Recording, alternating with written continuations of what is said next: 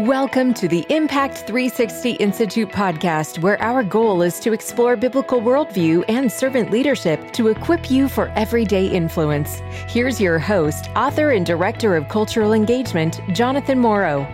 How do you introduce Christianity to Mormons? Really excited to talk to a good friend today on the Impact 360 Institute podcast. My friend Eric Johnson has written a brand new book. A little bit about Eric. He works with Mormonism Research Ministry, MRM.org, and has written and co-authored several books, including Answering Mormons' Questions, Mormonism 101, and Sharing the Good News with Mormons. He currently lives in Utah with his wife and 3 daughters. So, Eric, it's great to have you back on the podcast. I always enjoy talking to you and hearing about what's going on in your ministry. You've written this new book, so thanks for taking some time to spend with us today. Thanks for having me on, Jonathan. Well, wonderful. So let's kind of start at the beginning a little bit, and we'll kind of get into a little bit of your story as we go. But I know you've written a lot of different books on this topic, and I know you're actively involved in ministry to our Mormon friends. And so why write this book now, Introducing Christianity to Mormons, a practical and comparative guide to what the Bible teaches? In the past 10 years, there has been a mass exodus out of Mormonism for a variety of reasons, everything from some history and doctrinal issues that especially from 2013 to 2015 came out with the church admitting to some things that they had never admitted to before, like Joseph Smith having between 30 and 40 wives, teenage wives as young as 14. A third of his wives were, and a third who were married to living husbands, and the Book of Mormon being translated with a magic stone in a hat that had never been admitted to before. Those gospel topic essays found on the official LDS Church website. And then in the last few years, also, we've had a lot of progressive issues, everything having to do with LGBTQ plus, all of those issues, and feminism issues. So people are leaving the church in droves. Unfortunately, they're not running to the local evangelical Christian church. In fact, a survey done by Jana Reese in a book called The Next Mormons, she's a Mormon blogger, and wrote a book with Oxford back in 2019 where she did a number of surveys. And in her survey, she found 45% of everyone who leaves the LDS church runs over to atheism, agnosticism, or nothing at all. Another 21% claim to be, quote unquote, just Christian. Well, they haven't gone to a church. They just have left the Mormon church, and because they're moral, they haven't committed adultery or murdered anyone lately, so they say, well, I'm a good person, I'm good enough.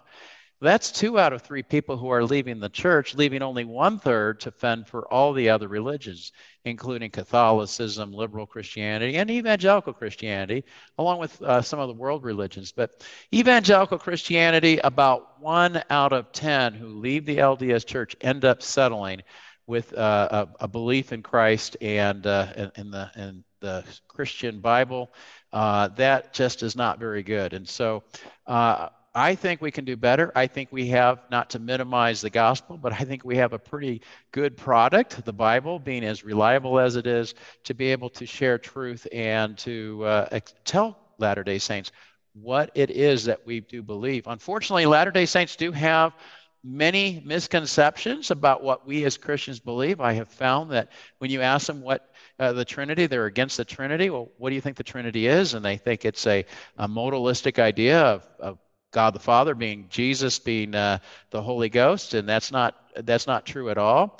Or they'll ask the question, who was Jesus praying to in the Garden of Gethsemane?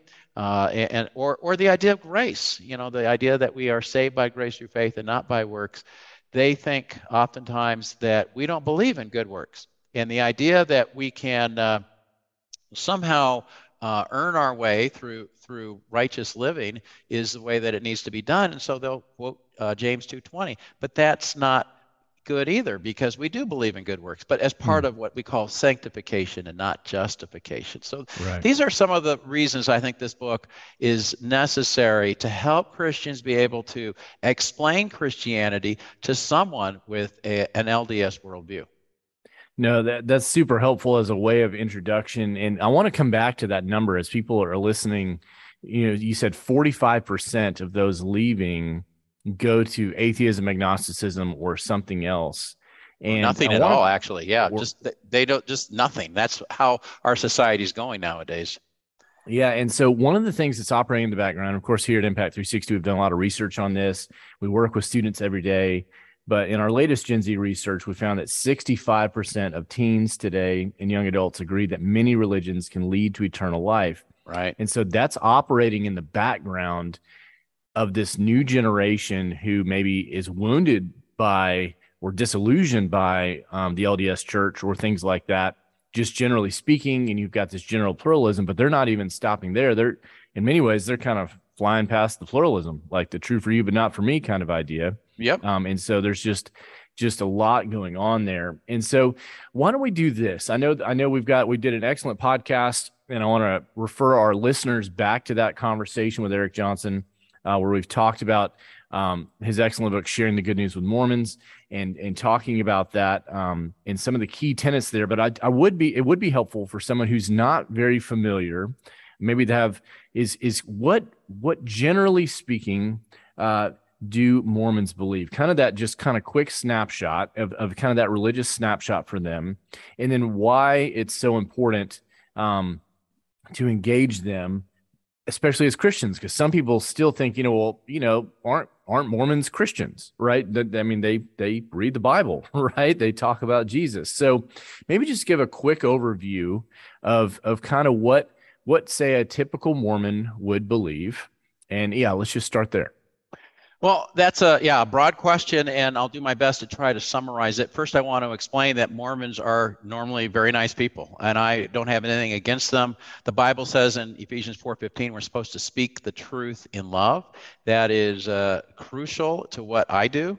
1 Peter 3:16 says we're supposed to have an answer for everyone who asks us, to give the reason for the hope we have, but to do it with gentleness and respect. So first and foremost, I want to make sure everybody understands we've got to be gentle and loving to the Latter-day Saints. They're not the enemy. Absolutely. As far as being a Christian, they do claim to be Christians. Now, that wasn't true 30 plus years ago when I first started to do ministry to Mormons. They did not want to be known as Christians, but in the last 30 years or so, they now covet that title. And so the question is, what is a Christian? And I don't like to get into a debate right off the bat and say, well, I'm a Christian and you're not a Christian.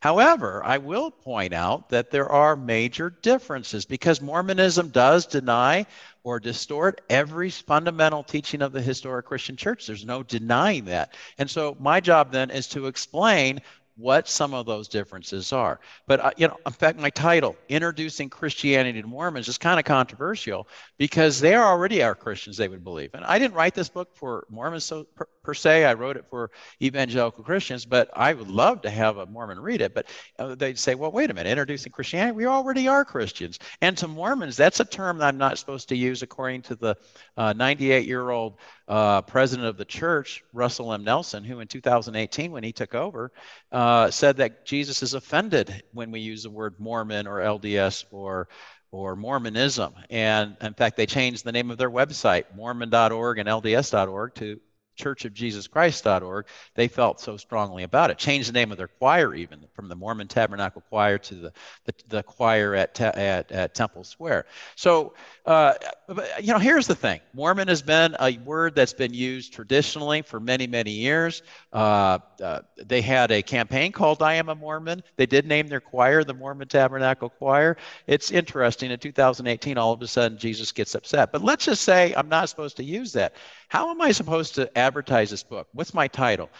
They wouldn't want me to just use plain old Christianity. So I'm supposed to say, Introducing Evangelical Christianity to Members of the Church of Jesus Christ of Latter-day Saints. That would make no sense. That would not sell to a Christian audience who don't even know what the Church of Jesus Christ or the Church of Jesus Christ of Latter-day Saints is all about. So I want to point out that I'm not trying to be offensive even in that title, but in a quick nutshell, Mormonism teaches, and by the way, never tell a Latter-day Saint what he or she believes. That's what some Christians will do and make a mistake, and they'll say, you believe this, you believe that. They'll read our books, and they'll go, oh, I know what you believe. They may not believe. They may not agree with what the church leaders have said, but typically, Mormonism as a whole, the leaders have taught that God has a body of flesh and bone, once lived in a previous realm. He is not eternal God in the sense that he's always been the God of this universe, but was on a previous world worshiping his own God, and that God had worshiped his own God, and so forth. So they don't believe in a truly an everlasting God who always has been God. They also believe that men and women can become gods and goddesses in the next life and be able to continue on what Joseph Smith taught that toward the end of his life, that it's possible for you to be with your families forever and continue on as gods and goddesses. Jesus is a created being of God, Heavenly Father and Heavenly Mother. That's their official names. We would say God the Father. They say Heavenly Father or Elohim. And so he was born as the firstborn. Lucifer followed, and all people were born as well in this previous world called the spirit. Well, it's called pre-existence, but we were spirit children of Heavenly Father and Heavenly Mother, and we're only born on earth when we accepted Jesus' plan. 1/3 of our brothers and sisters did not accept Jesus' plan and were cast out. Lucifer became Satan, and they became the demons, 1/3 of our brothers and sisters. They teach in 4 different scriptures. They teach the Bible as the Word of God, as far as it's translated correctly. They believe in the Book of Mormon, which is a story of ancient Israelites who came to the Americas, and Jesus appeared to them after he left Israel. The Doctrine and Covenants, produced mainly by Joseph Smith, the founder of this church. Most of their unique doctrines are found in the Doctrine and Covenants, and also the Pearl of Great Price. And finally, I'll give you one other difference. Salvation. They have a verse in their Book of Mormon, 2 Nephi 25:23, that we're saved by grace after all we can do. What the leaders have very clearly taught, and you can support with their unique standard works, those 4 scriptures, including the Bible, what they will say is that God has commanded, keep the commandments of God continually, and unless you do, where I am, you cannot come. That's Doctrine and Covenants, section 25, verse 15. How many of those commandments are they supposed to keep? When you ask a Latter-day Saint, they will say all of them. How often? All the time. I always like to ask the question, so how are you doing at that? And they come up with excuses because they're not doing it. And so they'll say, well, I'm trying, or I'm doing my best. But those are merely excuses for doing what God said in 1 Nephi 3:7 in the Book of Mormon, they're capable of doing. God does not give commandments that cannot be kept. So they all know they're capable of keeping those commandments, and they all know they're not keeping all of those commandments, which puts them in a precarious position, because if they were to die right now, they would not get the very best this religion has to offer. There are 3 kingdoms of glory after we die and we go to a temporary state. And then after that, final judgment will be the celestial kingdom, the terrestrial kingdom, or the telestial kingdom. But the only place where you can be with your family forever is in the celestial kingdom. And no Latter-day Saint that I ever talked to thinks that if he were to die right now, he knows that he would be able to have what Mormonism calls eternal life, or exaltation, or celestial glory, to be able to be in that kingdom with their heaven. So you can see, just from the little that I've been able to share here in 5 minutes, these are major differences between what we believe and what the Latter-day Saint is told. Again, find out from him what he, and you have to know the language, and that's important too. I have a glossary in this new book, Introducing Christianity to Mormons, yes, where what we do is we try to explain, what does the Latter-day Saint mean when he says God, Jesus, or salvation by grace.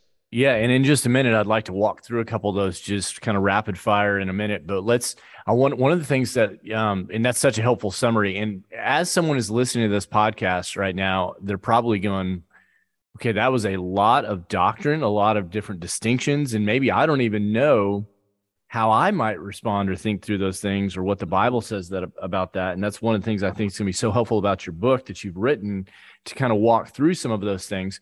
But I want to zoom back up to the kind of 30,000 foot level from your experience, and maybe share a little bit about, as a way of introduction to why you now do what you do, and how you moved, and moved to Utah and moved to engage our Mormon friends. But in your experience, why are most people who are Mormons, why are they Mormons? Is it somebody shared their faith? Is it somebody, were they born into it? Kind of what's been your general experience, and then kind of what led you to care about ministering to people who need the true gospel in these conversations?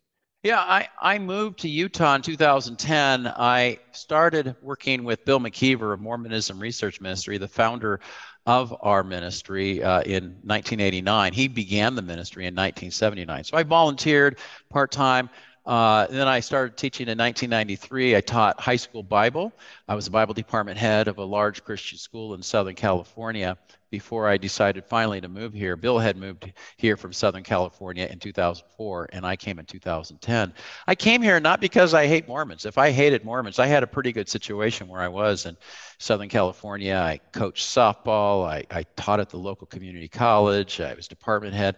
I could have easily finished out my career at this Christian school, but I just felt called. I've never been LDS, neither has Bill. But we feel called to this people as somebody who's called to Papua New Guinea is called there. I have a deep compassion for Latter-day Saints who are some of the most sincerest, hardest working people I know. But when it comes to having a relationship with Jesus, they just don't know if they were to die right now, where they would end up. There's a lot of fear here. And so that's why I decided to move here. Why do people join the church? Well, I think most people who are in the church generally were members with their parents. Either they were born into it or their parents joined at a very early age. I know that well more than 60, 70, 80% of all Latter-day Saints are in that situation.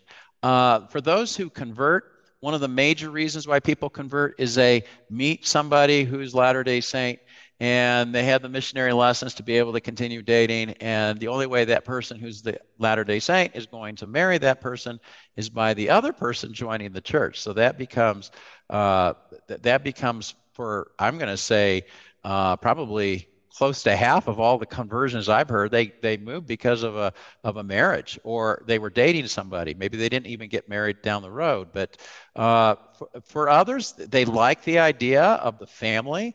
It's especially when you have children, a young couple, and they have children, and the missionaries come knocking on their door and telling them that, well, we're a Christian religion that emphasizes families and we'll help take care of you when bad times happen, and they do a good job of that.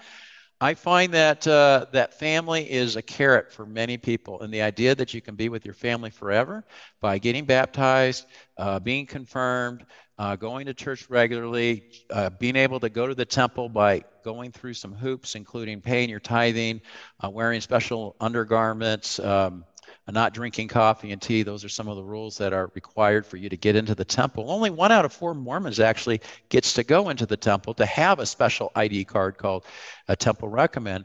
And then they get married there for time and eternity. And if they keep all the commandments, both of them, and their children, they'll be able to live in this new world that they will be able to procreate, the man will, and with his wives. Polygamy will be reinstated according to Mormon leaders, and they'll be able to do what Heavenly Father did. Heavenly Father was once a man like we are. We are men like him today, and the hope is that we will be able to become exalted and have eternal life. No, thank you for kind of sharing kind of a little bit of your story, but also just generally kind of why people find themselves in the church of the Mormon church and those kind of things. And that's a really helpful thing, because I know people listening to this probably have friends or family members who are Mormon and wonder, okay, how do I think about this? But many people listening may not have those relationships, and in fact, when they see people maybe heading for their door, they're locking up. They're not wanting to let people in. They're not wanting to engage. But what I want to remind all of us is as followers of Jesus, we are ambassadors of the Lord Jesus in whatever time and place He's placed us in. And there's a lot of different religions out there, and sometimes because Mormonism seems quote unquote similar to Christianity in a way that, say, Islam doesn't. So, for example, okay, you've got Muhammad the Prophet, you've got the Quran. Those are obviously different worldviews. But sometimes people are like, well, okay, I kind of get lost in the weeds, and aren't they just another denomination? And how do I talk to my friends and family members?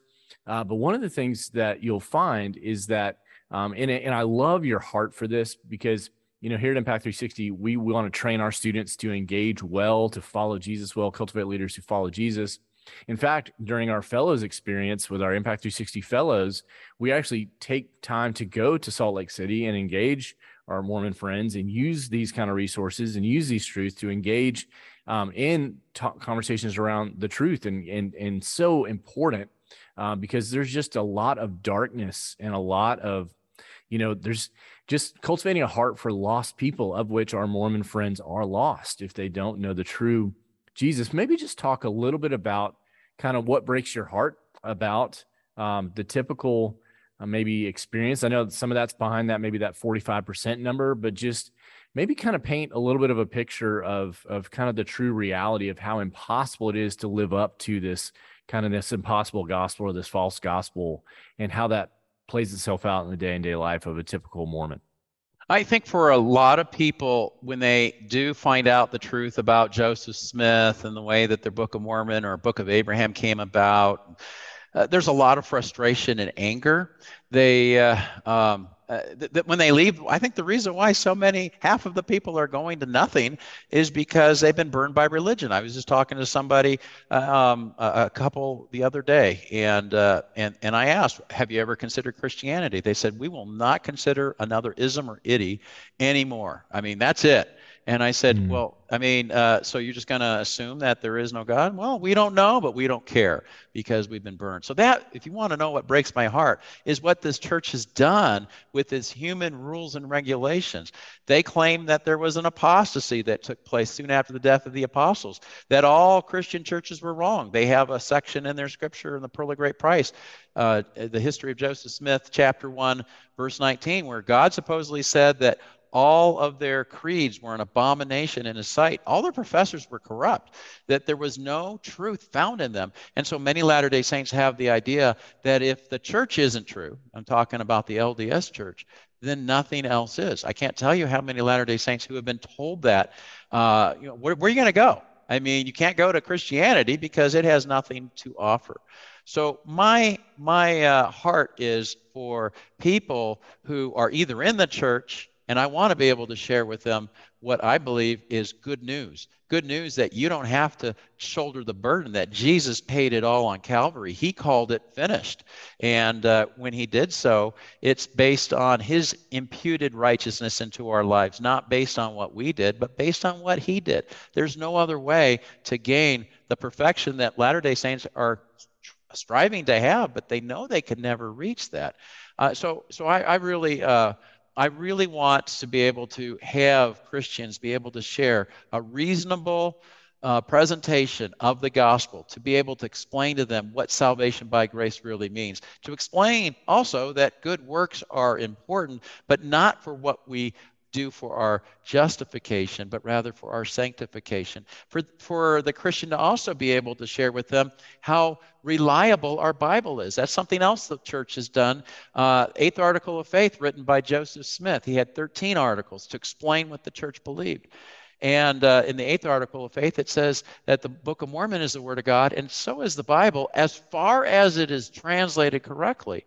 And I spend 2 chapters of my 10 chapters in introducing Christianity to Mormons to try to explain the powerful case of the Bible, its accuracy, reliability, the archaeology that helps us to see that this is a book for God to special revelation, give us what his mind is, so we know how we're supposed to believe and how we're supposed to live.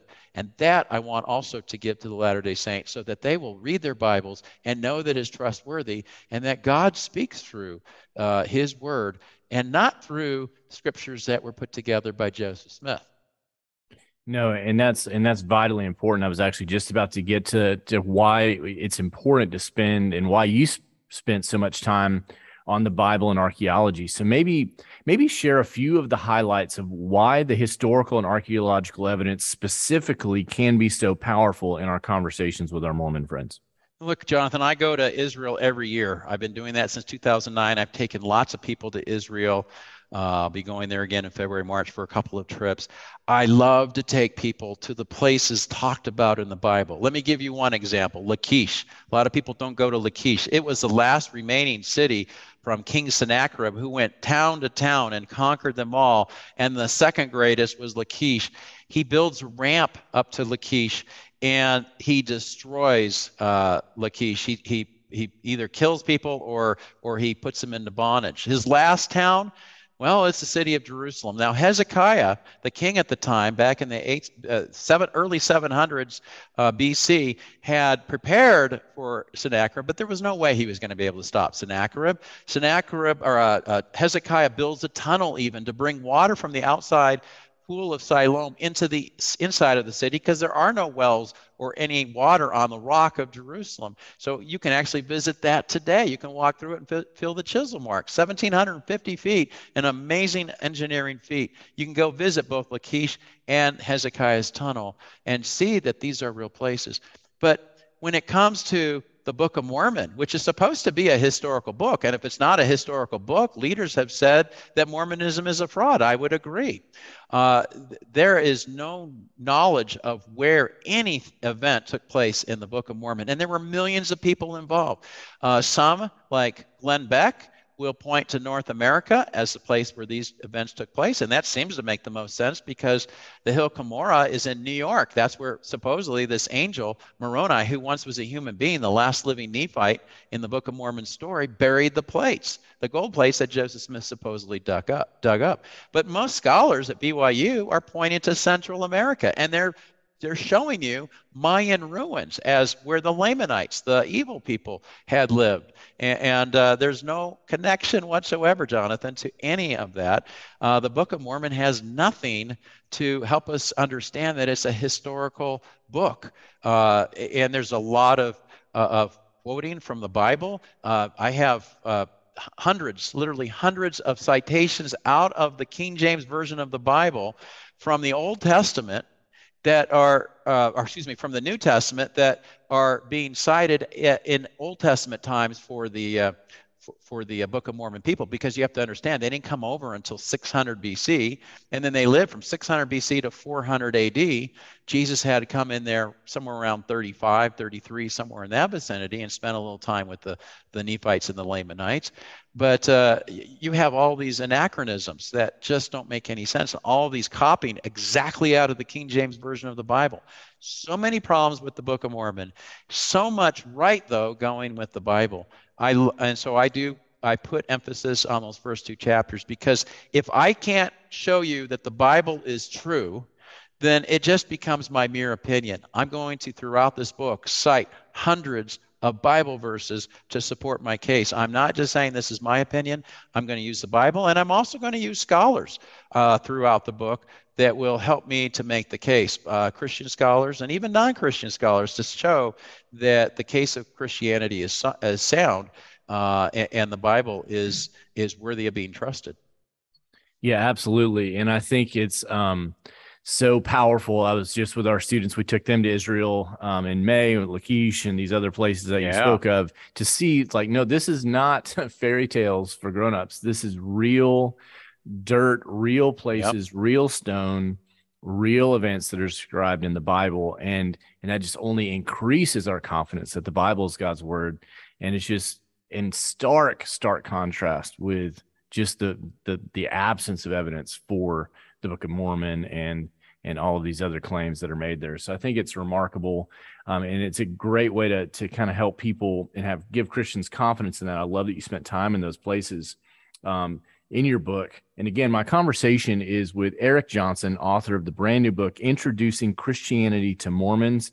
It's a great book that will help you clarify what you believe in an easy way, tell the difference between what Christians believe historically and what our Mormon friends who claim to be Christians actually believe, and then give them the difference. And so what I want to do is maybe let's do a little bit of a rapid fire speed round, because I know a lot of people listening are not expert in this. They may not even have a lot of categories, but so in your glossary, and this is, by the way, if you're listening, what's one of the most helpful things about this book, it's such a good book, but one of the things, just this glossary in the back, and where in it, Eric goes into detail. Okay, the LDS person believes this, and the Christian believes that. And it's just very simple. But let's go through when we hear the word, for example, gospel. How would a Christian define that? And then how is that typically interpreted for our Mormon friends? Do they need the gospel in the same way, or how would you talk about the quick differences between that term? Yeah, and this is the problem: is we have this word that could be a number of things, and for the Christian, gospel could mean either the first 4 books at the beginning of the New Testament that tells the story of Jesus. Those would be called the 4 Gospels. Or it's an explanation of how forgiveness of sin is available through faith in Jesus. So when we say we're giving the gospel out on the street today, that's what we're normally talking about. But for the Latter-day Saint, this is what one leader said about the gospel. All doctrines, principles, laws, ordinances, and covenants necessary for a Latter-day Saint to receive eternal life. I was talking earlier about the celestial kingdom. Eternal life is synonymous with exaltation or the celestial kingdom. Yeah. So let's dial that back, because I know I've been in conversations with Mormons and different people about these concepts, because explain how they think that because Jesus Christ already died on the cross and things like that, they've already, there's kind of a baseline that's kind of already true for everybody in terms of being saved, quote unquote, or something like that, versus this celestial kingdom and obedience and those kind of, can you kind of just kind of flesh that out a little bit for people? Because that's a big point of confusion in terms of kind of how that relates to Jesus and the death of Jesus and the resurrection and things like that. In Mormonism, there's 2 types of salvation. So when the Mormon says, I believe in salvation, or I believe in salvation by grace even, you ask the Latter-day Saint, what do you mean when you say salvation by grace? Because there are 2 possible meanings. One is general salvation, based on our obedience in what we call the preexistence, as I mentioned before, that all people who are born because they chose Jesus in that previous state are going to get one of 3 kingdoms of glory, it's called. That's the celestial, the terrestrial, or the telestial. And so just the idea that you are going to be immortal, that's called immortality, is provided for people who are generally saved through salvation, or through grace, through the atonement. So when a Mormon says salvation by grace, and he's trying to make it sound like everybody gets to go to the celestial kingdom, I mean, you can say, well, okay, so then you're thinking I get to go to the celestial kingdom too because of the atonement and grace. I don't believe in Joseph Smith as being a prophet of God. I don't believe in the Book of Mormon, but I guess I through salvation by grace, as you say, I'm going where you're going. And right away they'll tell you, not quite. That's not quite how it works. You haven't been through the temple. You have to do that. So that would be the first type. The second type is individual salvation, which is synonymous with eternal life or celestial glory. And that has to be earned through good works. You have to repent, and you have to successfully keep all of God's commandments that the church says you're supposed to keep. They make covenants when they get baptized at the age of 8. Before 8, you're not a sinner. At 8, you become a sinner.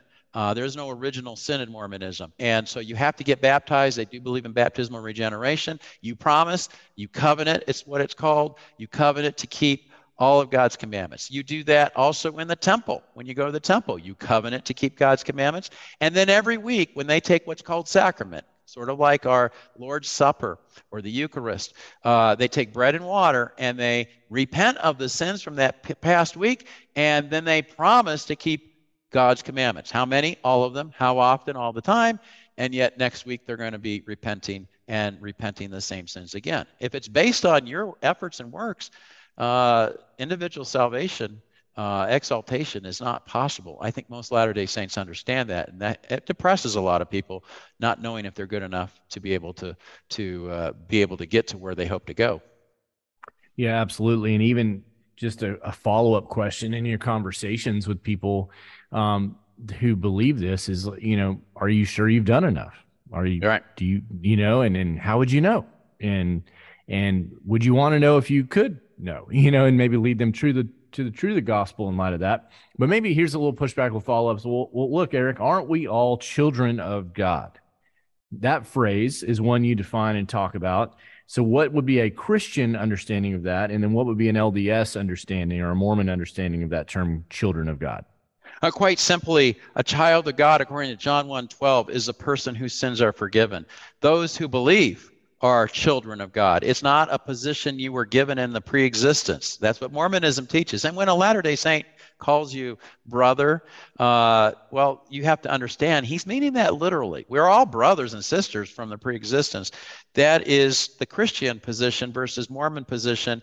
Being born in that pre-existent state gives you the right to be called a child of God. That is not a biblical concept. Romans chapter 8 also talks about what it means to be a child of God. So we want to make sure that Latter-day Saints do not think that we think they're children of God, and we don't think a person who's unregenerate is a child of God, only those who have had trusting faith. Yeah, and that's great. And so just for a point of clarity here, all Christians in Christianity teaches that all people, believer and unbeliever, are made in the image of God, right, and therefore worthy of dignity and respect. But only a person whose sins are forgiven through trust in Jesus becomes a child of God. Right. That's an important Christian distinction, whereas our Mormon or LDS friends are going to say, no, we're all children of God in that sense. And so again, the importance of defining our terms. What do you mean by that? How did you come to that conclusion? I know our good friend Greg Kokel in his book Tactics, really excellent, such a helpful. Yeah, that just needs to be part of everybody's conversation when we talk to our friends, whatever their spiritual or religious background, just to get clarity in what we believe. Well, all right, well, what about the nature of God? Because when we say God as a Christian, we mean one thing according to the Bible, and our Mormon or LDS friends believe something different. So give a quick maybe distinction between those two fundamental understandings. Well, I mean, for the Christian, he's the first member of the Trinity. Mormonism does not accept the Trinity. He's uncreated. He's the uncaused cause.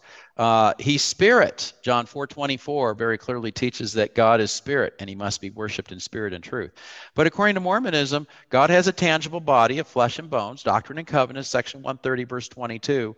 They'll also call him Elohim, but normally we'll call him Heavenly Father, who once was a righteous human in another realm. He died. How he died? Many Latter-day Saints will say that if you ask them, do you think that God may have sinned? And they'll 70% plus of the time, Latter-day Saints will tell me, yeah, he had to have been a sinner because I'm a sinner. So he must have also sinned. And how do you die unless you have sinned? But then he was apparently good enough to become God of this world. He took over this universe. And so he's the one God to whom Mormons will pray to worship. Jesus is just a God. The Holy Ghost is just a God. That's not monotheism. That could be either classified as polytheism or perhaps henotheism, because they don't worship more than one God. They worship only Heavenly Father. But we as Christians believe Jesus also is God, and so is the Holy Spirit. But that's where their rejection of the Trinity comes in. I think that's problematic. Yeah, for sure. And so you have chapters on these in your book, Introducing Christianity to Mormons, that kind of make these distinctions. I want to follow up our conversation because I found over and over and over again when I get in conversations with my Mormon and LDS friends, I'm sure you have too, it always comes back to this confusion around grace. So Mormons say they're also saved by grace. How could a Christian handle this topic when describing justification, and how does this differ from sanctification? And maybe which verses would be good to bring up when talking about this topic, just to make it clear? Well, I certainly enjoy Ephesians 2:8-9 when it comes to the issue of grace, which is unmerited favor from God provided to those who place their trust in Jesus. In Mormonism, it's a much different idea. It's enabling power provided by God to help a person keep the commandments. So get the difference. Christianity, it's a gift. We're saved by grace through faith. This is not of yourselves, Ephesians 2:8-9 says. It is the gift of God, not by works, lest any man should boast. Well, in Mormonism, it's just the ability to do what your end of the bargain is. God has done his part through the atonement and grace. You now have to finish it. And that's where 2 Nephi 25:23 I cited earlier comes in. You're saved by grace after all you can do. So when a Latter-day Saint brings up the issue of, well, I believe I'm saved by grace. Okay, well, can you explain that to me, please? What do you mean when you say saved by grace? You'll find out real quick, if they know their Mormonism, that it's the ability to do what God has given you. And as I said, 1 Nephi 3:7 says it's possible to keep the commandments. So then now we come down to the brass tacks. Are you doing what God said you're capable of doing and what you're supposed to do. No, I'm not. I'm trying. I'm doing my best. I think you point out that trying is a admission of failure to do what God has given to you. Because if you're trying to climb the mountain, you haven't done what you set out to do. Spencer Kimball, in his book, The Miracle of Forgiveness, on pages 164 and 165, said, trying is not sufficient, nor is repentance complete when one merely tries to abandon sin. To try is weak. To do the best you can is not strong. You must always do better than you can. This is true in every walk of life. The problem is Latter-day Saints are doing their best, and they realize that's not good enough. So I think when you're dealing with the issue of salvation, Jonathan, bring up Ephesians 2:8-9. Don't forget verse 10. We are created to do good works. That's what sanctification is. That's a follow-up to what a person who has the Holy Spirit. Good works will come as a result, the fruit of the Spirit in Galatians 5. But bring up 1 John 5:13, which John says, we may know we have eternal life. Now remember, I said earlier, eternal life is synonymous with exaltation or celestial glory. That's getting the very best this religion has to offer. The only way you get that is if you keep all the commandments continually. So this is a real bugaboo, because if you ask a Latter-day Saint, are you able to say that you know you have exaltation, you have eternal life, celestial glory? And they'll say, no, but I'm trying. There we go again. It's that hamster wheel. They can never do enough. I would hone in on Christianity's gospel. Every Christian, and I know you're a believer in this because I've read your book, that you need to know what it is you believe. You need to be able to explain it in a way that somebody else can at least fathom and understand what the gospel is all about. And I think if you do that, you do what, I think it's Greg Koukl that talked about a pebble in your shoe, right? You put that in the shoe and they walk away and they're thinking about it. They're going, man, that guy knows that if he dies right now, he's a saved individual. He's going to heaven. I don't know that. That bothers them. If that means they're going to start reading their Bible more, maybe go on the internet and see some other things, they very possibly could leave. I just don't want them to leave for nothing. I want them to leave a religion for Christianity, which is a religion, but it's also about having a personal relationship with Jesus. That's not stressed in Mormonism. No, that's vital. And again, I love John 17:3. Now this is eternal life, that they know you, the only true God, and Jesus Christ, whom you have sent. And so I've just, kind of held out a Bible to my Mormon friends sometimes. Okay, read that passage now. Tell me how the Bible is defining eternal life. And what's the difference between how you're understanding eternal life? And hopefully just pointing them to God's word, which is alive, and just whenever the Bible describes that can be a very powerful thing as well. Just those passages, knowing those. And again, it's just a reminder for us as Christians, as followers of Jesus, to memorize Scripture, to know Scripture, to be familiar with what God has said on these things so that we can help, right? This isn't just like a theological quiz we're trying to pass. I mean, we're trying to know God's word so we can be a light in this world to whoever is in darkness. And that's a lot of our friends who would call themselves LDS or Mormon or part of the Mormon church. And so sometimes that isn't on our radar in the way that maybe other world religions like Buddhism or Hinduism or Islam are. And that's why I think it's so powerful and so important that you are doing the ministry you are, that people are thinking about if they think they're Christians, but they're really not, man, there's eternal consequences for that. Sure. Life apart from God forever. And I know that's not popular or even enjoyable to think about, but it's true, because not everyone will be, who thinks they're saved will be saved if they're not trusting in the true Jesus and the true gospel. And so, so anyway, it's vital. And that's why I'm so glad you've written it. Now, there's so much more we could talk about. There's so many helpful topics in here, but maybe let's kind of land on this idea, let's just kind of make this real practical for someone who has or maybe a relative who's an LDS member or church.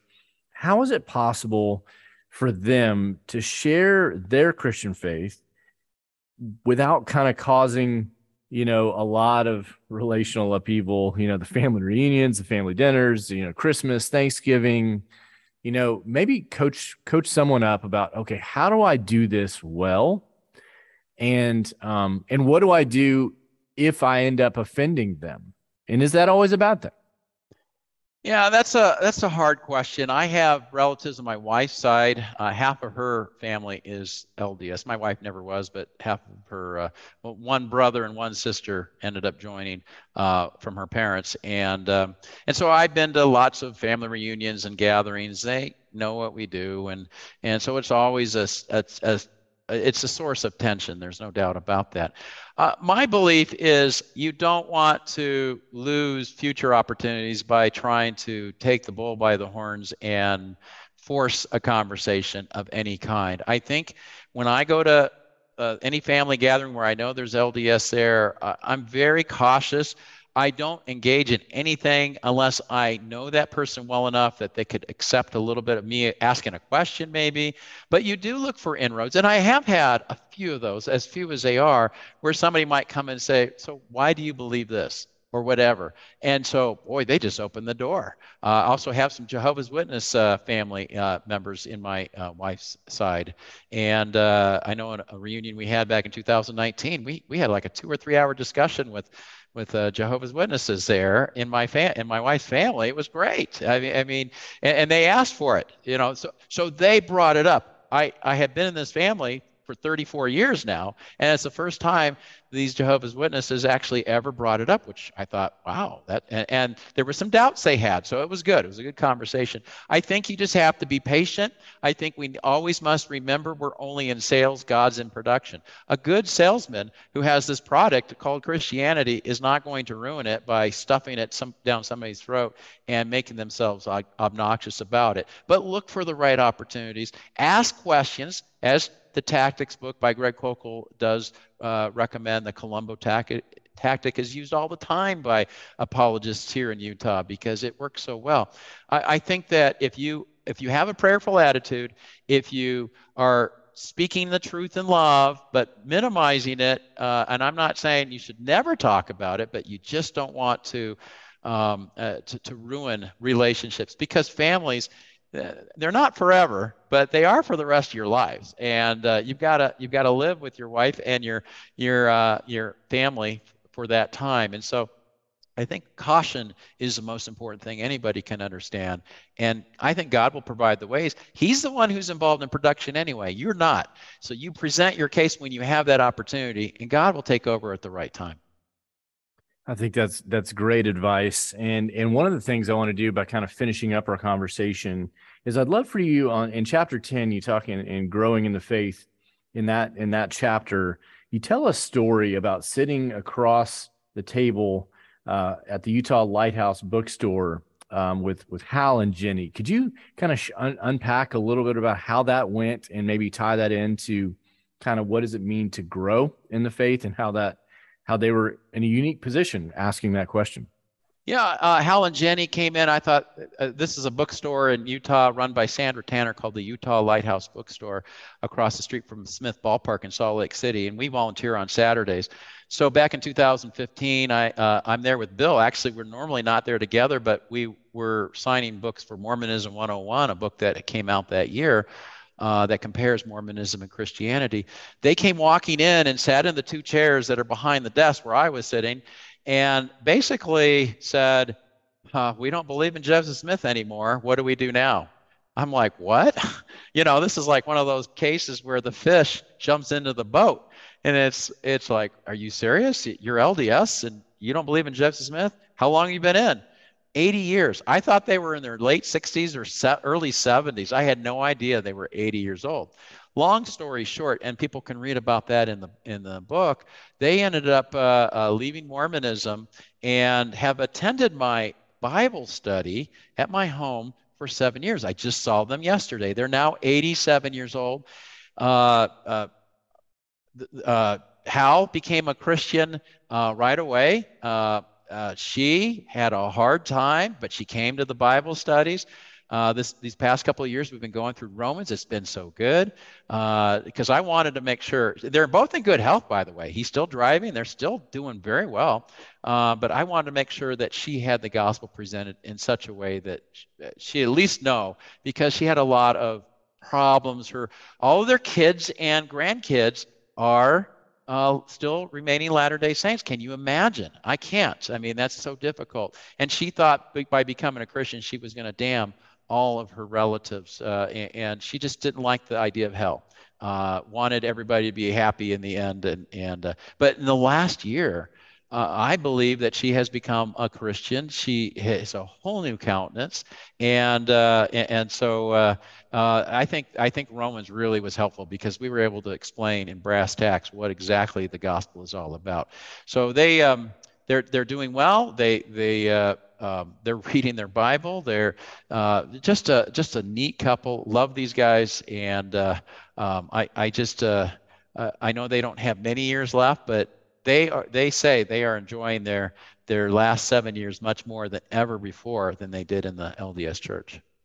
Well, praise God for that. And one of the reasons that I wanted to kind of have you share that story is sometimes people, and we can all fall into this, we can think that sometimes people are unreachable, or that it's somebody will never change, or somebody deeply entrenched in a different religion or worldview belief system.